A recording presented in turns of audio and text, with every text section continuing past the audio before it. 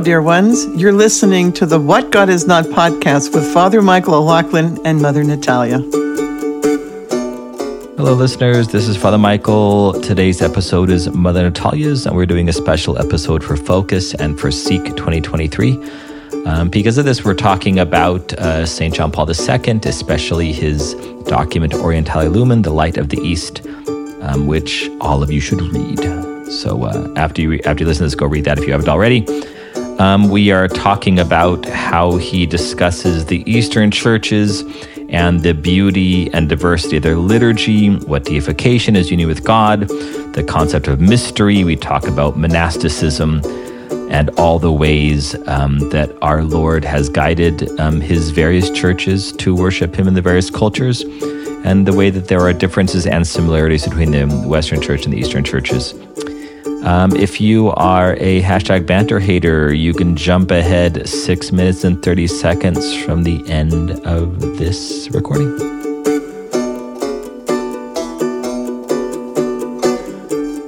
Glory to Jesus Christ. Glory forever. Could you hear my stomach growl? Because I think my stomach's growling during recording. This is horrible. So this is Mother Natalia. She's a nun, and so she is holy and doesn't eat much. Well, it's Friday. It's also Friday. Okay. Actually, she oftentimes eats while we're talking, so I'm kind of... Yeah, not while we're recording, though. I don't do it while we're recording. Okay. But yeah, I'm like, do you have time to talk? Great, I'm bringing my lunch. And then you have to listen to me chew into the microphone. So I had this moment. My memory's been so bad recently. And when we started recording the last episode, I had this panic during the 5-second countdown at the beginning of I had forgotten what my topic was, only to remember that it wasn't my topic. So that's the whole story. So. Since this is a Seek episode, we had to introduce ourselves because I am usually the one who forgets things, and that's an important part of the introduction. So the fact that Mother Natalia forgot something makes me feel happy. Because I'm happy. Yeah, that's true. I didn't think about that we should introduce ourselves. So I'm Mother Natalia, and this is Father Michael O'Loughlin, and Hello. We have this podcast called What God Is Not. I just for a second forgot the name of our podcast that we've been doing for a couple years now. And that's Father Michael dropping the pen that he's playing with because he always fidgets while we're recording. We need to get you a fidget spinner. Are those quiet? I have many of those. Emma says they're not quiet. We have our audience of one, and she says they're not quiet. I actually have a little fidget doohickey, but it's very loud. Is that the thing where you like pop the bubbles? It was the thing. Pop the bubbles. Remember when we were up at the Peloses for the wedding, and I forget who one of the girls gave me their little fidget cube. Yes, I forgot about that because we were recording there, and they noticed that you were because I was fidgeting. me. That's why I was being myself. Yes. Which we love. We love who you are, Father Michael. Speaking of which, since this is a Seek episode, and maybe some people haven't heard this podcast before, can you just give, I don't want us to do the thing where we introduce each other. Can you just give like a 30-second summary of you? My name is Father Michael O'Loughlin. I am a Byzantine Catholic priest of the Eparchy of Phoenix. I was ordained in 2005. I served in Denver, Colorado for 14 years, where I became a member of the Companions of Christ, who you've probably heard of. I was the pastor of Holy Protection of the Mother of God. It was amazing. Then the bishop and the Holy Spirit moved me to Southern California, to Los Angeles, to Sherman Oaks in the Valley, where I serve at St. Mary's Proto-Cathedral now for 3 years. I have another outreach up in Santa Paula, California.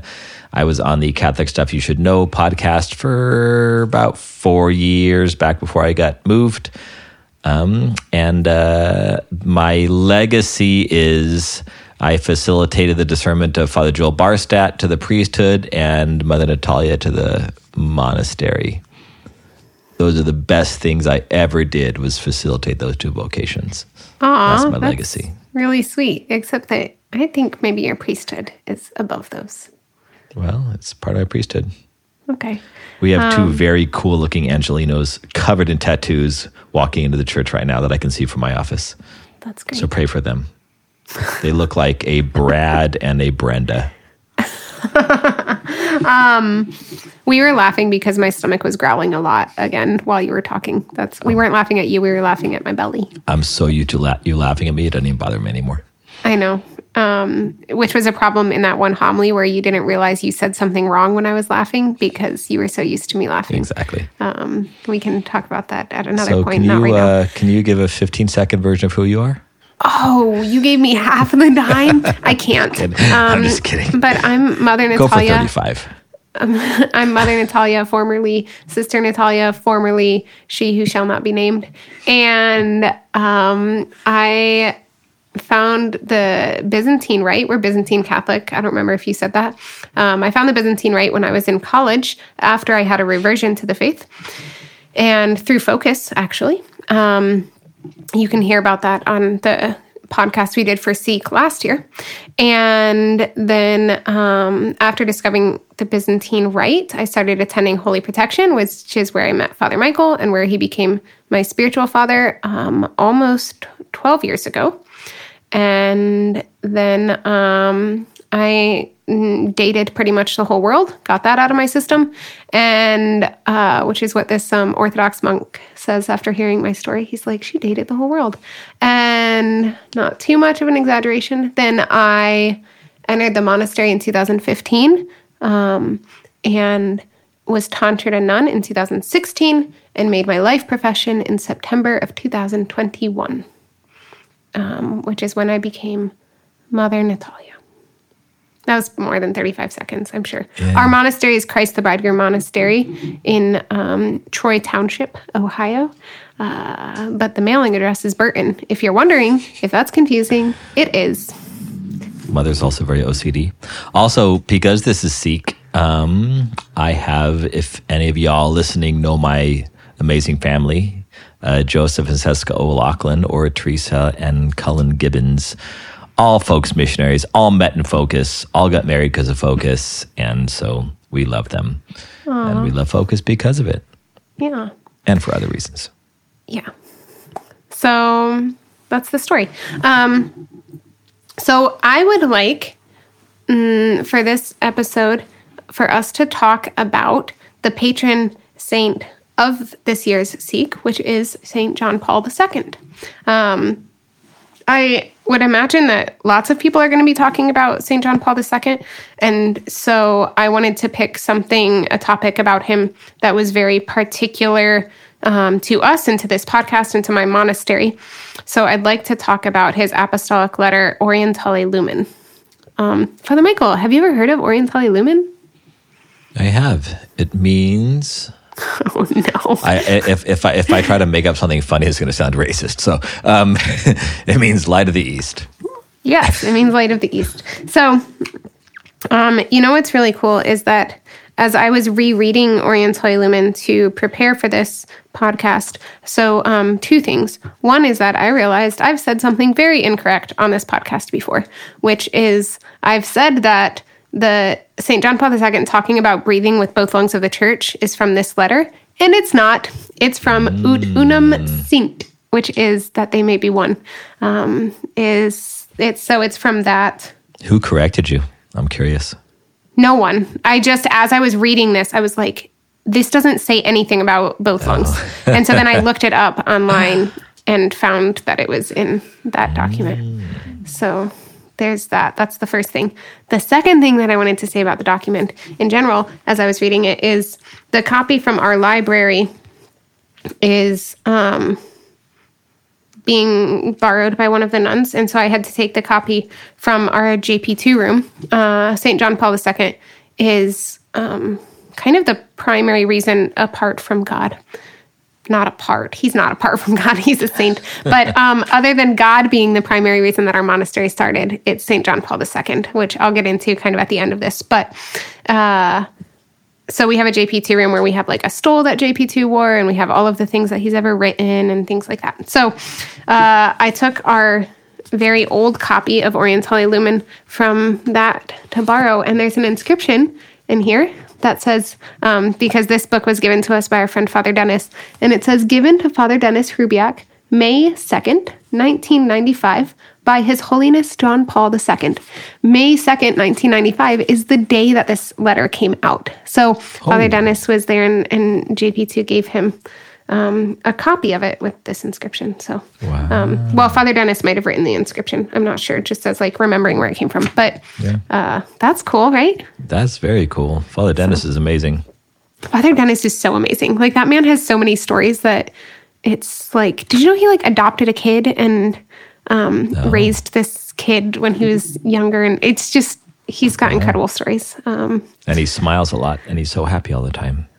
He's so beautiful. He's like, I told him one time that his smile is David's lyre to my soul. So like when I'm in a bad mood or I'm feeling angry or anything like that, like Father Dennis smiles and it's all just gone. And it's like, that's what David would just play the lyre and then it's all's okay. So that's how I feel about Father Dennis. He just lightens my heart so much. So beautiful man. He surely doesn't listen to this podcast, but shout out to Father Dennis. So true. So Orientale Lumen, Light of the East, was written by St. John Paul II and came out on May 2nd of 1995. Father Michael, I did not know this. I didn't realize it until I was rereading this. Do you know, I just did the thing that I'm not supposed to do, where I'm throwing you under the bus. Do you know why? I think that you just nod and, yep, you're doing the thing.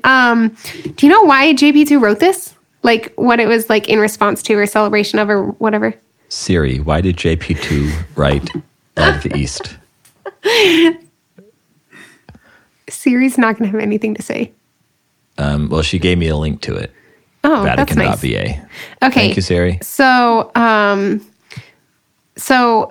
I've never read this document, but apparently 100 years before this, in 1894, so 101.5 year is more accurate, Pope Leo XIII wrote Orientalium Dignitas. So Pope John Paul II wrote this as like at the centenary, the 100th year, and the 100th anniversary of that document. So I feel like we should just restart this entire podcast episode. Okay, so I want to go through. I think this is a really important document for Catholics in general. And I don't think it's any more important for Eastern Catholics than it is for Western. Like, if anything, it might be more important for the Western Catholics. And so I'd like to kind of go through the themes of the document, but I also want to encourage people to look it up and read it. You can find encyclicals for free on the Vatican website in English, and it's only 54 pages. And just ask Siri. That's just what I did. Yeah, just ask Siri and it'll come up. It's actually only 51 pages because it starts on page 3. So that would make it 52 pages. But the last page only has like a couple sentences on it. So it's really like 51 pages. Okay. This is so interesting. Part of my introduction should have been warning people about my awkwardness. It's fine. They'll learn very quickly. So the first thing that St. John Paul II talks about in this encyclical is the Catholics need, like Western Catholics, their need to be familiar with Eastern tradition and to really long for restored Catholicism within the church. Because Catholic, I think a lot of people take the word Catholic for granted, like when we say it in our creed, but Catholic means universal, right? Mm-hmm. So St. John Paul II is making the point that the universal church is just that. It's universal. It doesn't exist only in Rome and or only in the Western world. And I think this is a huge, huge misconception in our church, that a lot of people think Roman Catholicism is synonymous with Catholicism. Why are you smirking, Father Michael? I'm not. I'm thinking of something else. So a lot of people think Roman Catholicism, this was me for many years of my life. I didn't even know about Eastern Catholicism. And so Roman Catholicism is synonymous with Catholicism. And that's just not true. Like, there are many other types of Catholic other than Roman Catholic. And so Father Michael and I are Byzantine Catholics, which is one of the other rites of the Catholic Church. So, and you can read about those in the Catechism, the different rites and the different churches of the Catholic Church. So that's his first point, is that in order to really embrace Catholicism, little c Catholicism, we need to be familiar with both the East and the West and the different traditions of the Church. And then to kind of talk about that, he makes the point of, he says, I don't want to just talk about the theological points of the Eastern Church. He starts with talking about the liturgy, because the liturgy really expresses the theology, and this is true in all the different places of the Church, that our liturgy reflects our theology. So he talks about the Eastern concept of deification, like this becoming like God, becoming God, even if we want to be so bold as to say that, as we grow in union with Him. And there's this emphasis in the East that this deification begins even on earth.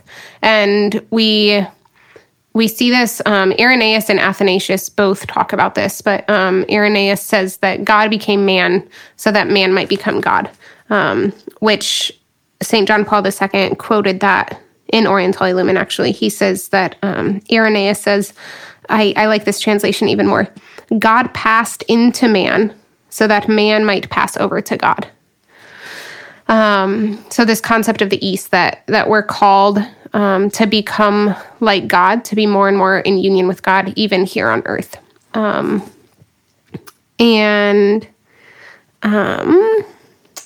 He talks about this emphasis in the East on mystery. Like, there's very much, like, this is why our podcast is called What God Is Not, because there's an emphasis in the East on what we call apophatic theology. There's cataphatic theology and apophatic theology, and cataphatic theology is talking about what God is, or who God is, the attributes of God and things. But in the East, there's this emphasis on talking about what God is not, because we know that in our human language, we're so limited that any analogy we make is going to fail. And so basically, it's safer for us to say what God is not than what He is, because every time we try to say what He is, we're trying to contain Him within human language.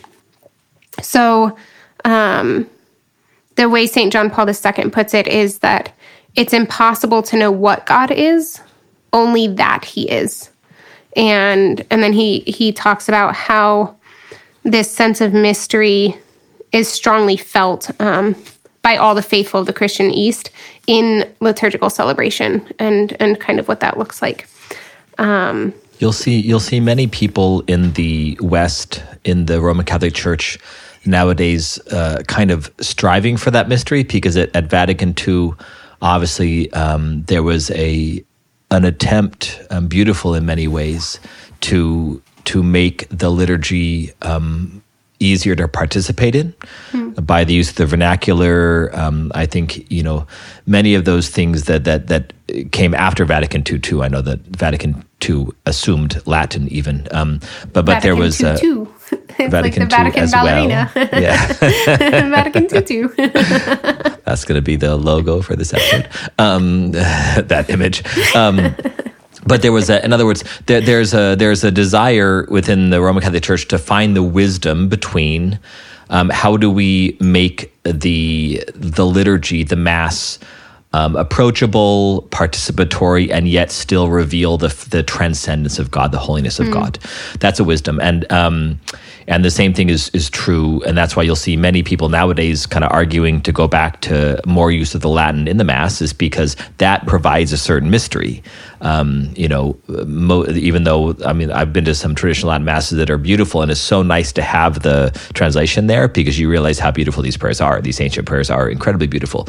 But so there's different ways that the various churches, the Roman Catholic Church and all the Eastern Catholic churches, had the way that they express that reality between the immanence of God, the closeness of God, the intimacy with God that we have accessible, and then the transcendence, the separateness, the holiness of God. And that's something that the East has never really changed, especially the Eastern churches. They've never really changed. So there's a great mystery that is kind of at the forefront of, especially Roman Catholics' experience of the East, is the hiddenness, the mystery, the veiled nature of who God is and what He's doing that brings a certain wonder and an awe to those who participate. Mm-hmm. If you're interested to hear more about that, do you remember, Father Michael, what it was called? You did an episode about the veil, like beyond the veil, behind the veil, under the veil. Do you know what I'm talking about? I'm going to look it up while you keep Okay, talking. But you know what I'm talking about, yeah? Like you talked about this concept of veiling that which is... I know I've talked about it. I do not remember a whole something about the unveiled, maybe. Anyways, okay, well, the next thing that I wanted to mention that St. John Paul II talks about is... So a huge part of this document is about monasticism, and he shares that monasticism really originated in the East, which I appreciate. So I'll get into that in a second. I have a salty story about this, but I want to share just this quote that St. John Paul II puts in Orientale Lumen, but it's a quote from the Second Vatican Council in the Decree on Ecumenism. He says, "Moreover, in the East are to be found the riches of those spiritual traditions which are given expression in monastic life especially. From the glorious times of the Holy Fathers, that monastic spirituality flourished in the East, which later flowed over into the Western world. And there provided a source from which Latin monastic life took its rise, and has often drawn fresh vigor ever since.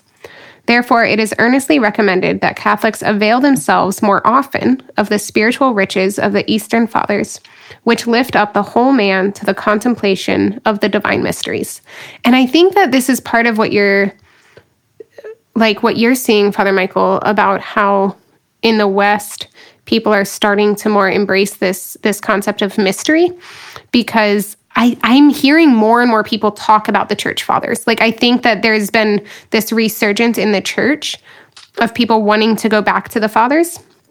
And as they read more of these Eastern fathers, they're lifted up to the contemplation of the divine mysteries, and they're really drawn into this concept of mystery. I like that St. John Paul II. So I read a book one time. I'm not going to say what the book was because I think that's unkind, but... Why do you look so surprised that I read a book? I read lots of books, Father Michael. I was more surprised you weren't going to give the name. Oh, but it's because it's an unkind thing. Oh, okay. Then I'm not surprised. You're a very kind person. So in this book, the person, the author, writes in like the very beginning. It might even be the introduction. She calls Saint Benedict the father of monasticism, and heresy. I was so triggered. Benedict is absolutely the father of Western monasticism, but he is not the father of monasticism. Like Basil, Pachomius, Anthony, I would have taken any of them because they like lived it to different degrees. But I was really triggered when she called Benedict the father of monasticism and skipped over all of those others. And that's how I feel about that. So it felt really vindicated. Is that the word? Well, this is why John Paul wrote this, so that people would understand there are other monastics in the world. St. John Paul II wrote this long before the book came out that I'm referring to, but she clearly hasn't read it. Well, that's her fault. So anyways, so I just appreciated that part, that monasticism found its roots in the East. But the reason it's so important Well, I'll come back to that in a second. One thing that I found interesting that I had forgotten about until rereading this is kind of the opposite of what you were saying, Father Michael, about the vernacular. Did you find the episode? Nope. Must have been called something else. I'll look it up later. Maybe while you're talking, I'm going to... Emma's got this. Emma's on it. We have it an says audience something of one, about Emma Veiled. Geis. It's got something about Veiled. I remember the episode. Yes. I remember listening to something. Like you were talking about some book. That's what I remember. About a book by a priest or something. Was it Liturgy I'll keep on Outside thinking. Liturgy? No. Was that the book? Oh, I don't know. Anyways, Emma's going to find it. It's going to be fine. So, but St. John Paul II actually talks about the beauty of the fact that in the East, the liturgy has always been in the vernacular. So, like, to some extent, this has kind of like, I don't know. We say that, but then a lot of like Ukrainian parishes today will have the liturgy in Ukrainian, even though they're in America. But those are also the parishes that still have a lot of Ukrainian immigrants in them and things like that. So I think that's part of it. But. Yeah, it's kind of hard to distinguish this because by the vernacular, which means the language of the people. So our liturgy is always been the language of the people. But we say that's an ideal in the East, but that has certainly not always been the case. People have been fighting for dead languages like Church Slavonic, and that fight's still going on. But I think that the Church would generally say, as a trend and as an ideal, the Eastern churches have always celebrated the liturgy in the language of the people. That wasn't one of the ways that mystery was provided. There are plenty of other ways. And that's one of the things that St. John Paul II calls out as one of the great values, is the attention given to peoples and their cultures, is what he says. Yeah. So that the word of God, these are his words, so that the word of God and his praise may resound in every language. Because he talks about how this is what Cyril and Methodius would do when they would arrive in a land. The first thing they would do is translate the gospel and the liturgy into the language of those people. And St. John Paul II puts it very beautifully. I think he says, the attitude of the two brothers from Thessalonica is representative in Christian antiquity of a style typical of many churches. Revelation is proclaimed satisfactorily and becomes fully understandable when Christ speaks the tongues of the various peoples, and they can read scripture and sing the liturgy in their own language with their own expressions, as though repeating the marvels of Pentecost. Christ speaks the tongues of the various peoples. Yeah, so that's interesting. You look confused by this. No, I'm trying to think about like just how Cyril and Methodius, just for our new listeners, were two Greek brothers who were sent into the pagan lands that are now the lands where our Byzantine, Ruthenian, Carpatho-Rusyn ancestors came from. So they went, they found an existing language, a spoken language that did not have a written counterpart. So they took their understanding of the Greek letters, etc., and created what is called the Slavonic alphabet, the Slavonic language, because, not the Slavonic language, the Cyrillic alphabet, because it was Saint Cyril and Methodius. So it's named after him. But the alphabet based upon the Greek was a language so that the people could, pray the existing word of God in the scriptures and then have a written down liturgy that they could also pray. I can't even imagine how frustrating it would be to learn about this religion, this faith that the missionaries claim as true, and yet I don't have access in any way that is going to be understanding to read the Word of God or to pray the liturgy, to have any sort of prayer that is in a language I already know. That's like mystery gone too far. I commend St. John Paul for understanding how important that is. Their missionaries would enculturate the beautiful objective word of God in a way that the people of that culture will understand it. I think we found the episode, by the way, and I think it's called Revealed Concealed, which does not have the word veil in it. But that would make sense. That would be it, though. Yeah, I think that's it. It's from like 2020. 2020? Yeah. Wow, that was so Maybe long ago. Maybe they didn't go back far enough. So you had to go all the way back, yeah. Yeah. Okay, great. So, monasticism having Eastern origins. So the reason that St. John Paul II talks so much about monasticism in this document is because he points out that monasticism is seen as a model of baptismal life. So in the East, these are St. John Paul II's words, in the East, monasticism was not seen merely as a separate condition proper to a precise category of Christians, but rather as a reference point for all the baptized, according to the gifts offered to each by the Lord. It was presented as a symbolic synthesis of Christianity. So the phrase that we like to use in our community is that monasticism is seen as this sliding scale. Like all baptized Christians are called to live out monasticism to the extent that is proper to their vocation, to their state in life. And so what St. John Paul II does is he then goes through a lot of the lessons of monasticism and in this document and what the baptized Christian can and should learn from the life of a monastic. So, and this paragraph that I want to share, just because it gives kind of a shout out to us, and talks about the significance of the monasticism that we're living. He says, I would also like to mention the splendid witness of nuns in the Christian East. This witness has offered an example of giving full value in the church to what is specifically feminine, even breaking through the mentality of the time.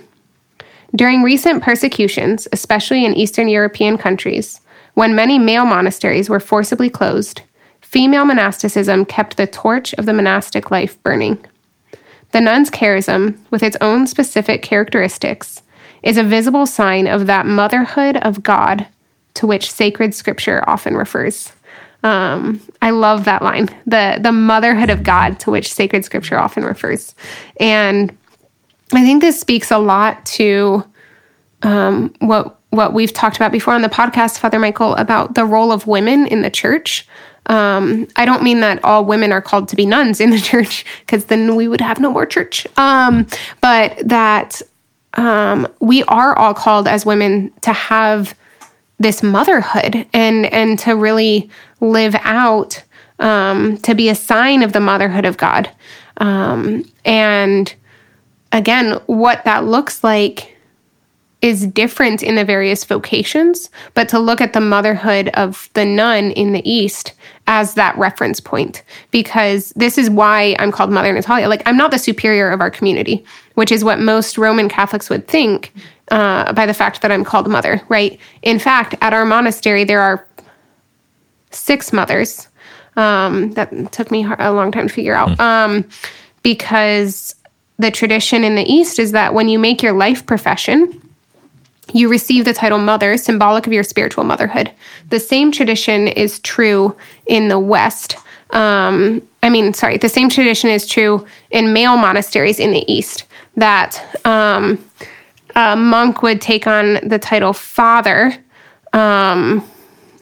when they make their life profession. And so even if they're not a priest or deacon or anything like that, they're called Father. Like, we know monks who are Father so-and-so, like Father Isaac, for example, from Holy Resurrection Monastery, who's not a priest, but he's called Father because of his life profession. I want to do a quick term check real quick as well, just for the new people that are listening, because of Sikh. When we say the East, basically the history is that when Christ sent out the apostles to the 12 apostles to the 4 corners of the world, they went first to the major cities, as anybody would, doing evangelization. And so we talk about, I'm going to overgeneralize here and give too much history in a very brief term, but the first 5 major hubs of Christianity were Jerusalem, of course, where Jesus was, just north of that in Antioch in Syria, just south of that in Alexandria in Egypt, and then over in Rome where Peter and Paul were martyred, and then a few hundred years later, then in Constantinople, which became the New Rome when Constantine moved the seat of the Roman Empire to Constantinople. About 1,000 years after that, what we call the Great Schism, again overgeneralizing, was an excommunication of the East from the West. By that we mean the church in Rome from the 4 churches Constantinople, Antioch, Jerusalem, and Alexandria that were further east. So these were, of course, kind of the eastern end of the Mediterranean. That schism, what we should call the Great Schism, then formed what we call the Catholics in the West and the Orthodox in the East.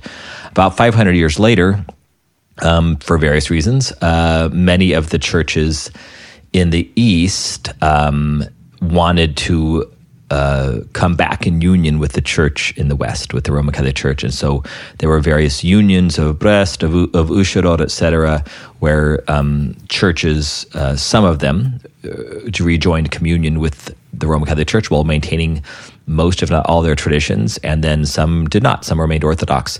And so when we say East, we mean Eastern Christians, which would be one of the other 23 different Catholic churches, all in union with the Roman Catholic Church. So 24 different Catholic churches. Most people don't know that either. But our Byzantine Catholic Church is one of those other ones, along with the Ukrainians, the Melkites, the Maronites, Syro-Albanians, Syro-Malankar, Italo-Albanian, Syro-Malankar, etc. So you can look all those up quite easily. But when we say East, we mean one of the other Catholic churches other than what we call the Roman Catholic Church, which is, the biggest and the best known. But there are certainly other ones like ours as well. I thought you were about to say the biggest and the best, not best known. I was like, Father Michael. All equal, Mother. All equal. Yes, thank you. You're much better at giving the historical context than I am, so I appreciate you doing that. Because monasticism is seen as the model for baptismal life, St. John Paul II then, like I said, walks through kind of the lessons of monasticism for the Christian East. So he talks about the importance of the Word of God and being having life kind of suspended between the Word of God and the Eucharist. He talks about the liturgy being for the whole man and for the whole cosmos. He talks about self-discovery, a father in the spirit, in which he's talking about spiritual fatherhood, which is a very significant concept in the East, and one that I think is becoming more kind of absorbed in the West as well, this concept of spiritual fatherhood and spiritual motherhood. And then he gives just kind of, at the end of, he talks about more things with monasticism, unadoring silence, a person in relationship. But then at the end, he really gives this like beautiful cry for reunification, talking about really his personal ache for this, but then also encouraging all of the faithful to ache for this same thing. And it's obviously important to him because he also wrote Ut Unum Cinct, which I spoke of earlier, that they may be one. And I really think that St. John Paul II took strides towards this reunification, although we're still obviously fighting for it. But it's also what I find striking as he talks about reunification is he really... And he talks about it as sin. He calls it the sin of separation, which I think is really beautiful and very accurate, you know. But he talks about the importance of coming back together and having unification without diminishing the authenticity or originality of the different traditions. And the reason I think that's so important is because I feel like oftentimes when people want like the Eastern churches to come back into communion with Rome, which we have as Eastern Catholics, we have this communion with Rome while also maintaining our authentic Eastern traditions. But then that I feel like oftentimes people are just like wanting us to be more Western. And I think that this is a problem of like, it's a problem that we see in society today as well, of thinking that equality is sameness, right? And this mindset, this mentality has kind of crept into the church where people think that like in order for us to be one, we have to be the same. And St. John Paul II was one who very much understood that we can have both of these traditions and that we can live well, even the places in the traditions where there seems to be a tension. And this is talked about in some of the Vatican II documents. He says, one of the quotes from Vatican II, again, this is the Decree on Ecumenism. They say, in the study of revealed truth, East and West have used different methods and approaches in understanding and confessing divine things. It is hardly surprising, then, if sometimes one tradition has come nearer to a full appreciation of some aspects of a mystery of revelation than the other, or has expressed them better. In such cases, these various theological formulations are often to be considered complementary rather than conflicting.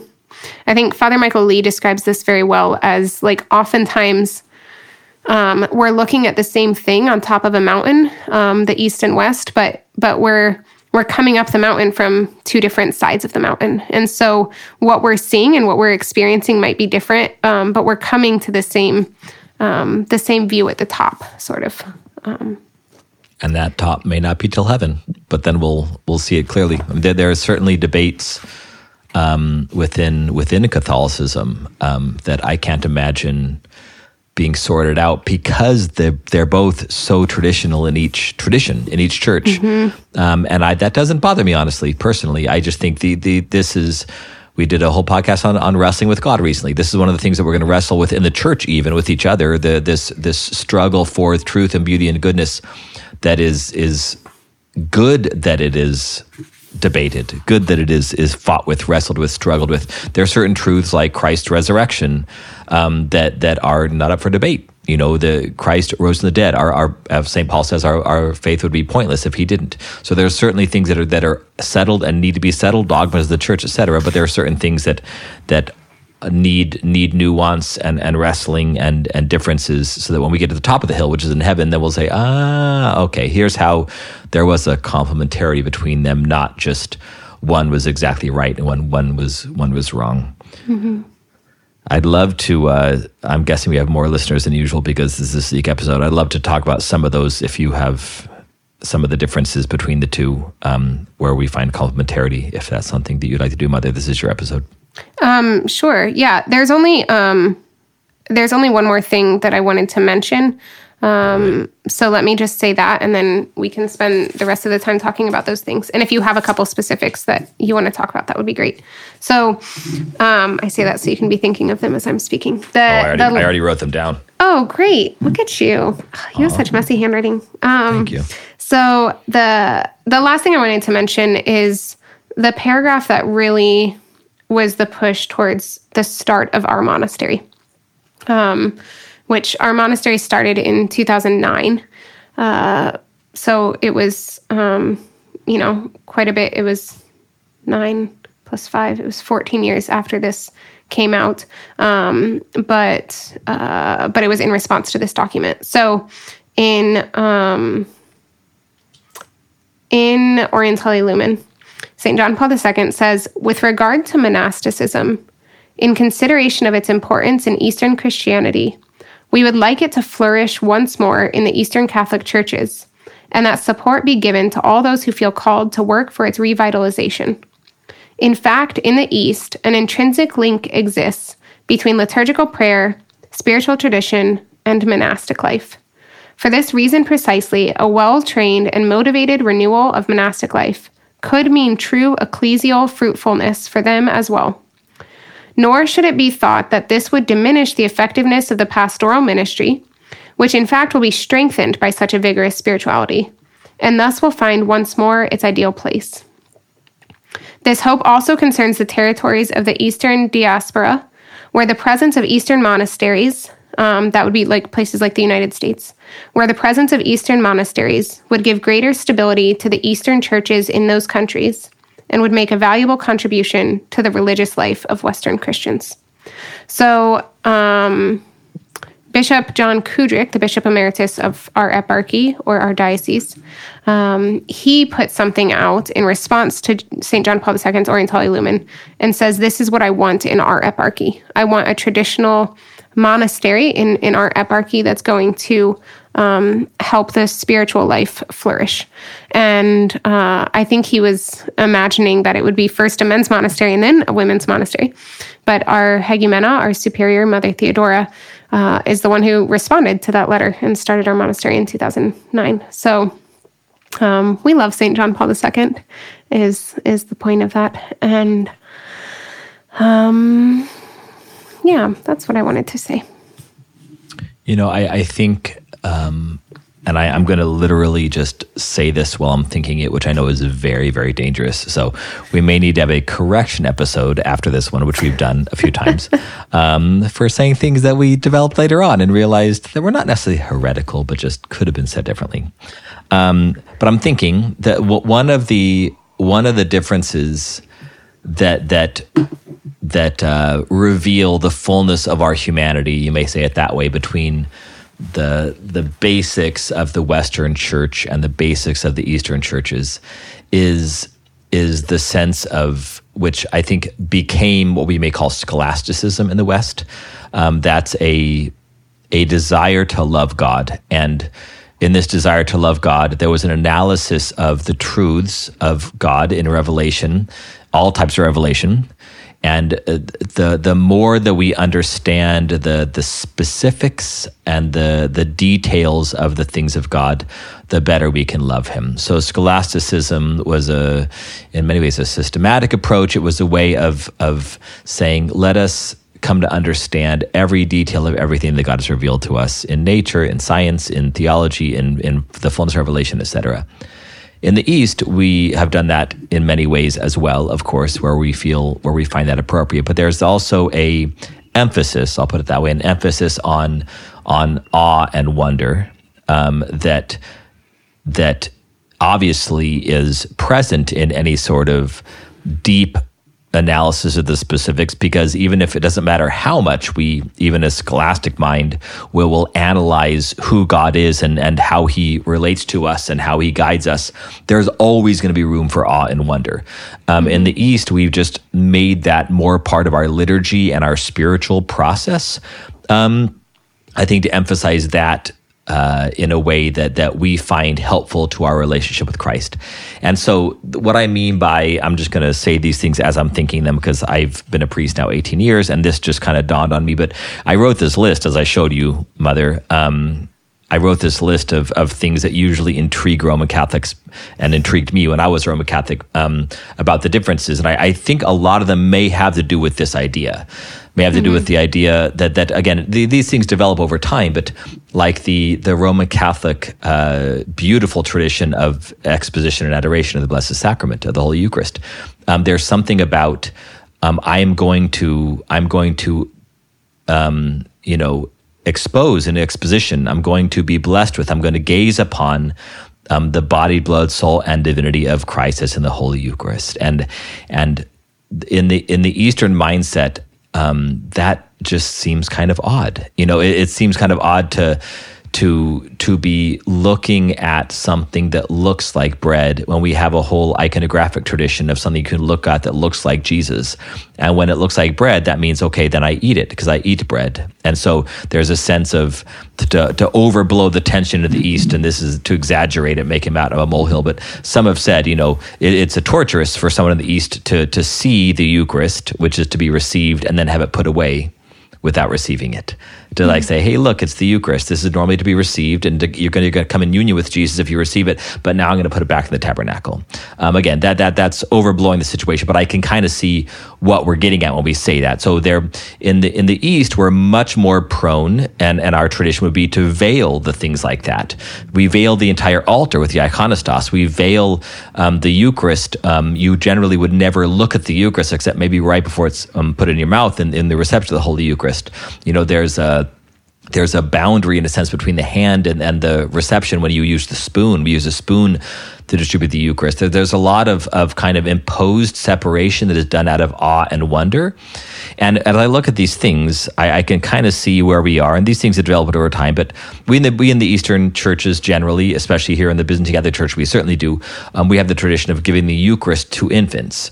Now, this was a tradition in the West as well, in the Roman Catholic Church as well. And for various reasons we don't have the time to go into, it was removed to only be given to those who at least can understand what they're receiving. So there was a sense that we don't give the Eucharist to infants. There's other historical reasons. But nowadays, most Roman Catholic ecclesiologists will say, we don't give the Eucharist to infants because we want them to know what they're receiving before they receive it. That certainly is kind of a more of a Western scholastic mode of saying we need to analyze this and know this with our human brains before we can approach it with all of its dignity, with all of our dignity. Whereas in the East, we just say, well, I'm standing in as much awe as the child is, and so why not give it to the child too? Why not give them that grace early? The same thing for confirmation, chrismation. We give that also with baptism, so as the Roman Church did too in the ancient church. Baptism, chrismation, confirmation, and Eucharist all together. All three sacraments of initiation, mysteries of initiation together. So that makes kind of sense with the whole... Again, this is not this black and white, but the West's desire to love God by intellectually grasping and breaking down to its component parts the issues of theology, whereas the East emphasizes more the wonder, the awe, the mystery.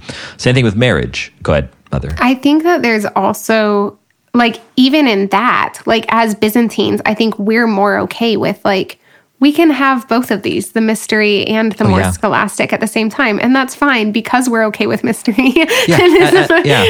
Right. But there's also, I think that a couple things to remember as well is just like historical context of, I'm not saying this is the case, but like to have more general rules that apply to, in a more black and white way of like, this is the age at which you do this. This is the, like, that does make more sense if you have the numbers that Roman Catholicism does, right? Yeah. Like, our churches are so much smaller that formation and catechesis and all of that can be so much more individualized. Like, we can still have the priest do baptism, chrismation, and first communion, as opposed to like having the bishop come out and confirm everybody. And those things are just like, in a very practical sense, having smaller churches make sense of that. I know that doesn't apply in parts of the world where the Eastern churches are the much larger. So there's that as well. But I think like particularly looking at the differences in the United States, then some of those make sense. But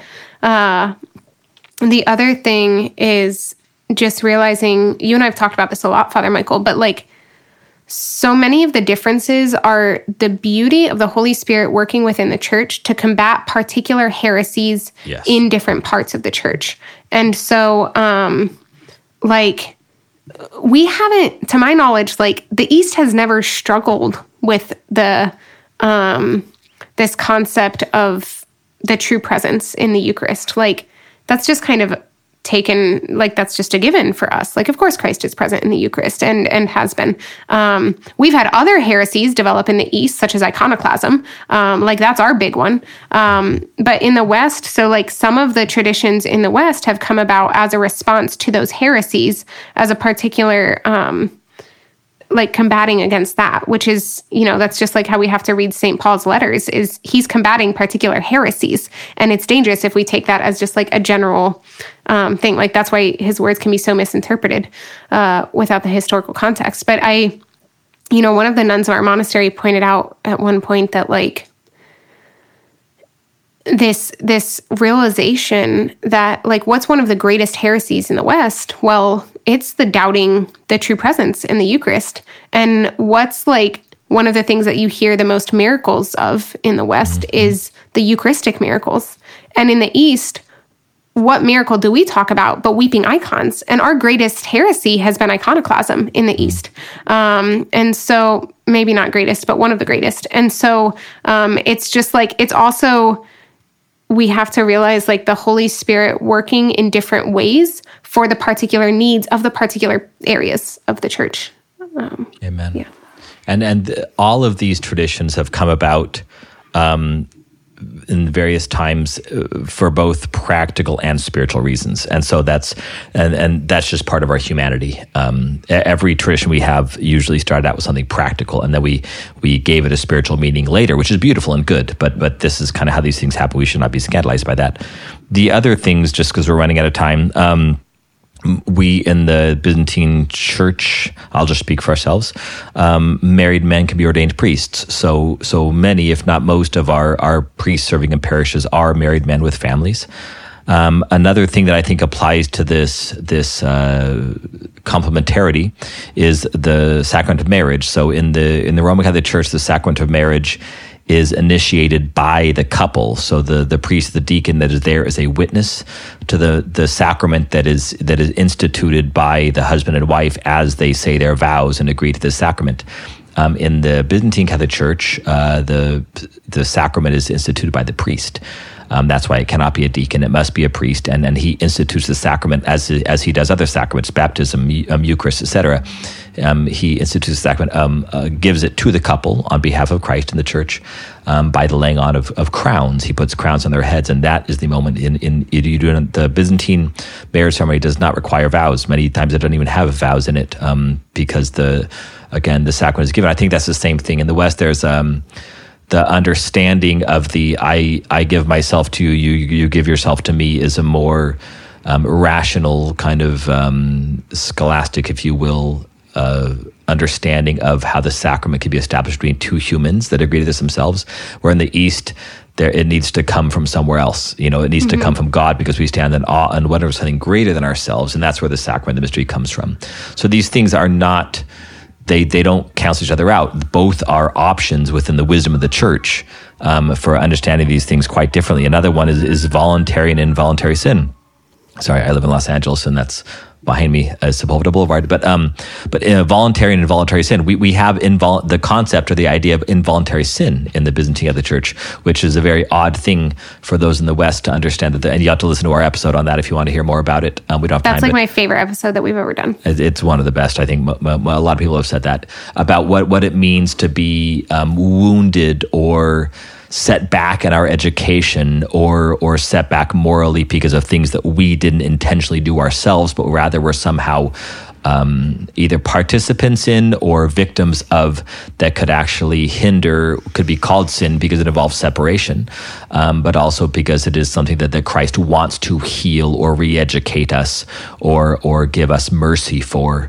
And that's kind of a foreign concept in the West too. But that again, there's the beauty of the East in many ways is a acknowledgement of the greatness of God that I don't need to understand every aspect of, but I stand in awe and wonder, and that actually allows a more intimate relationship for those who have that inclination in their personality and their temperament, and then those in the West who love God more by receiving the gift of the beauty of analysis and breaking things down to their component parts and understanding that aspect. Both lead to God. Both, as John Paul says very eloquently, are two lungs.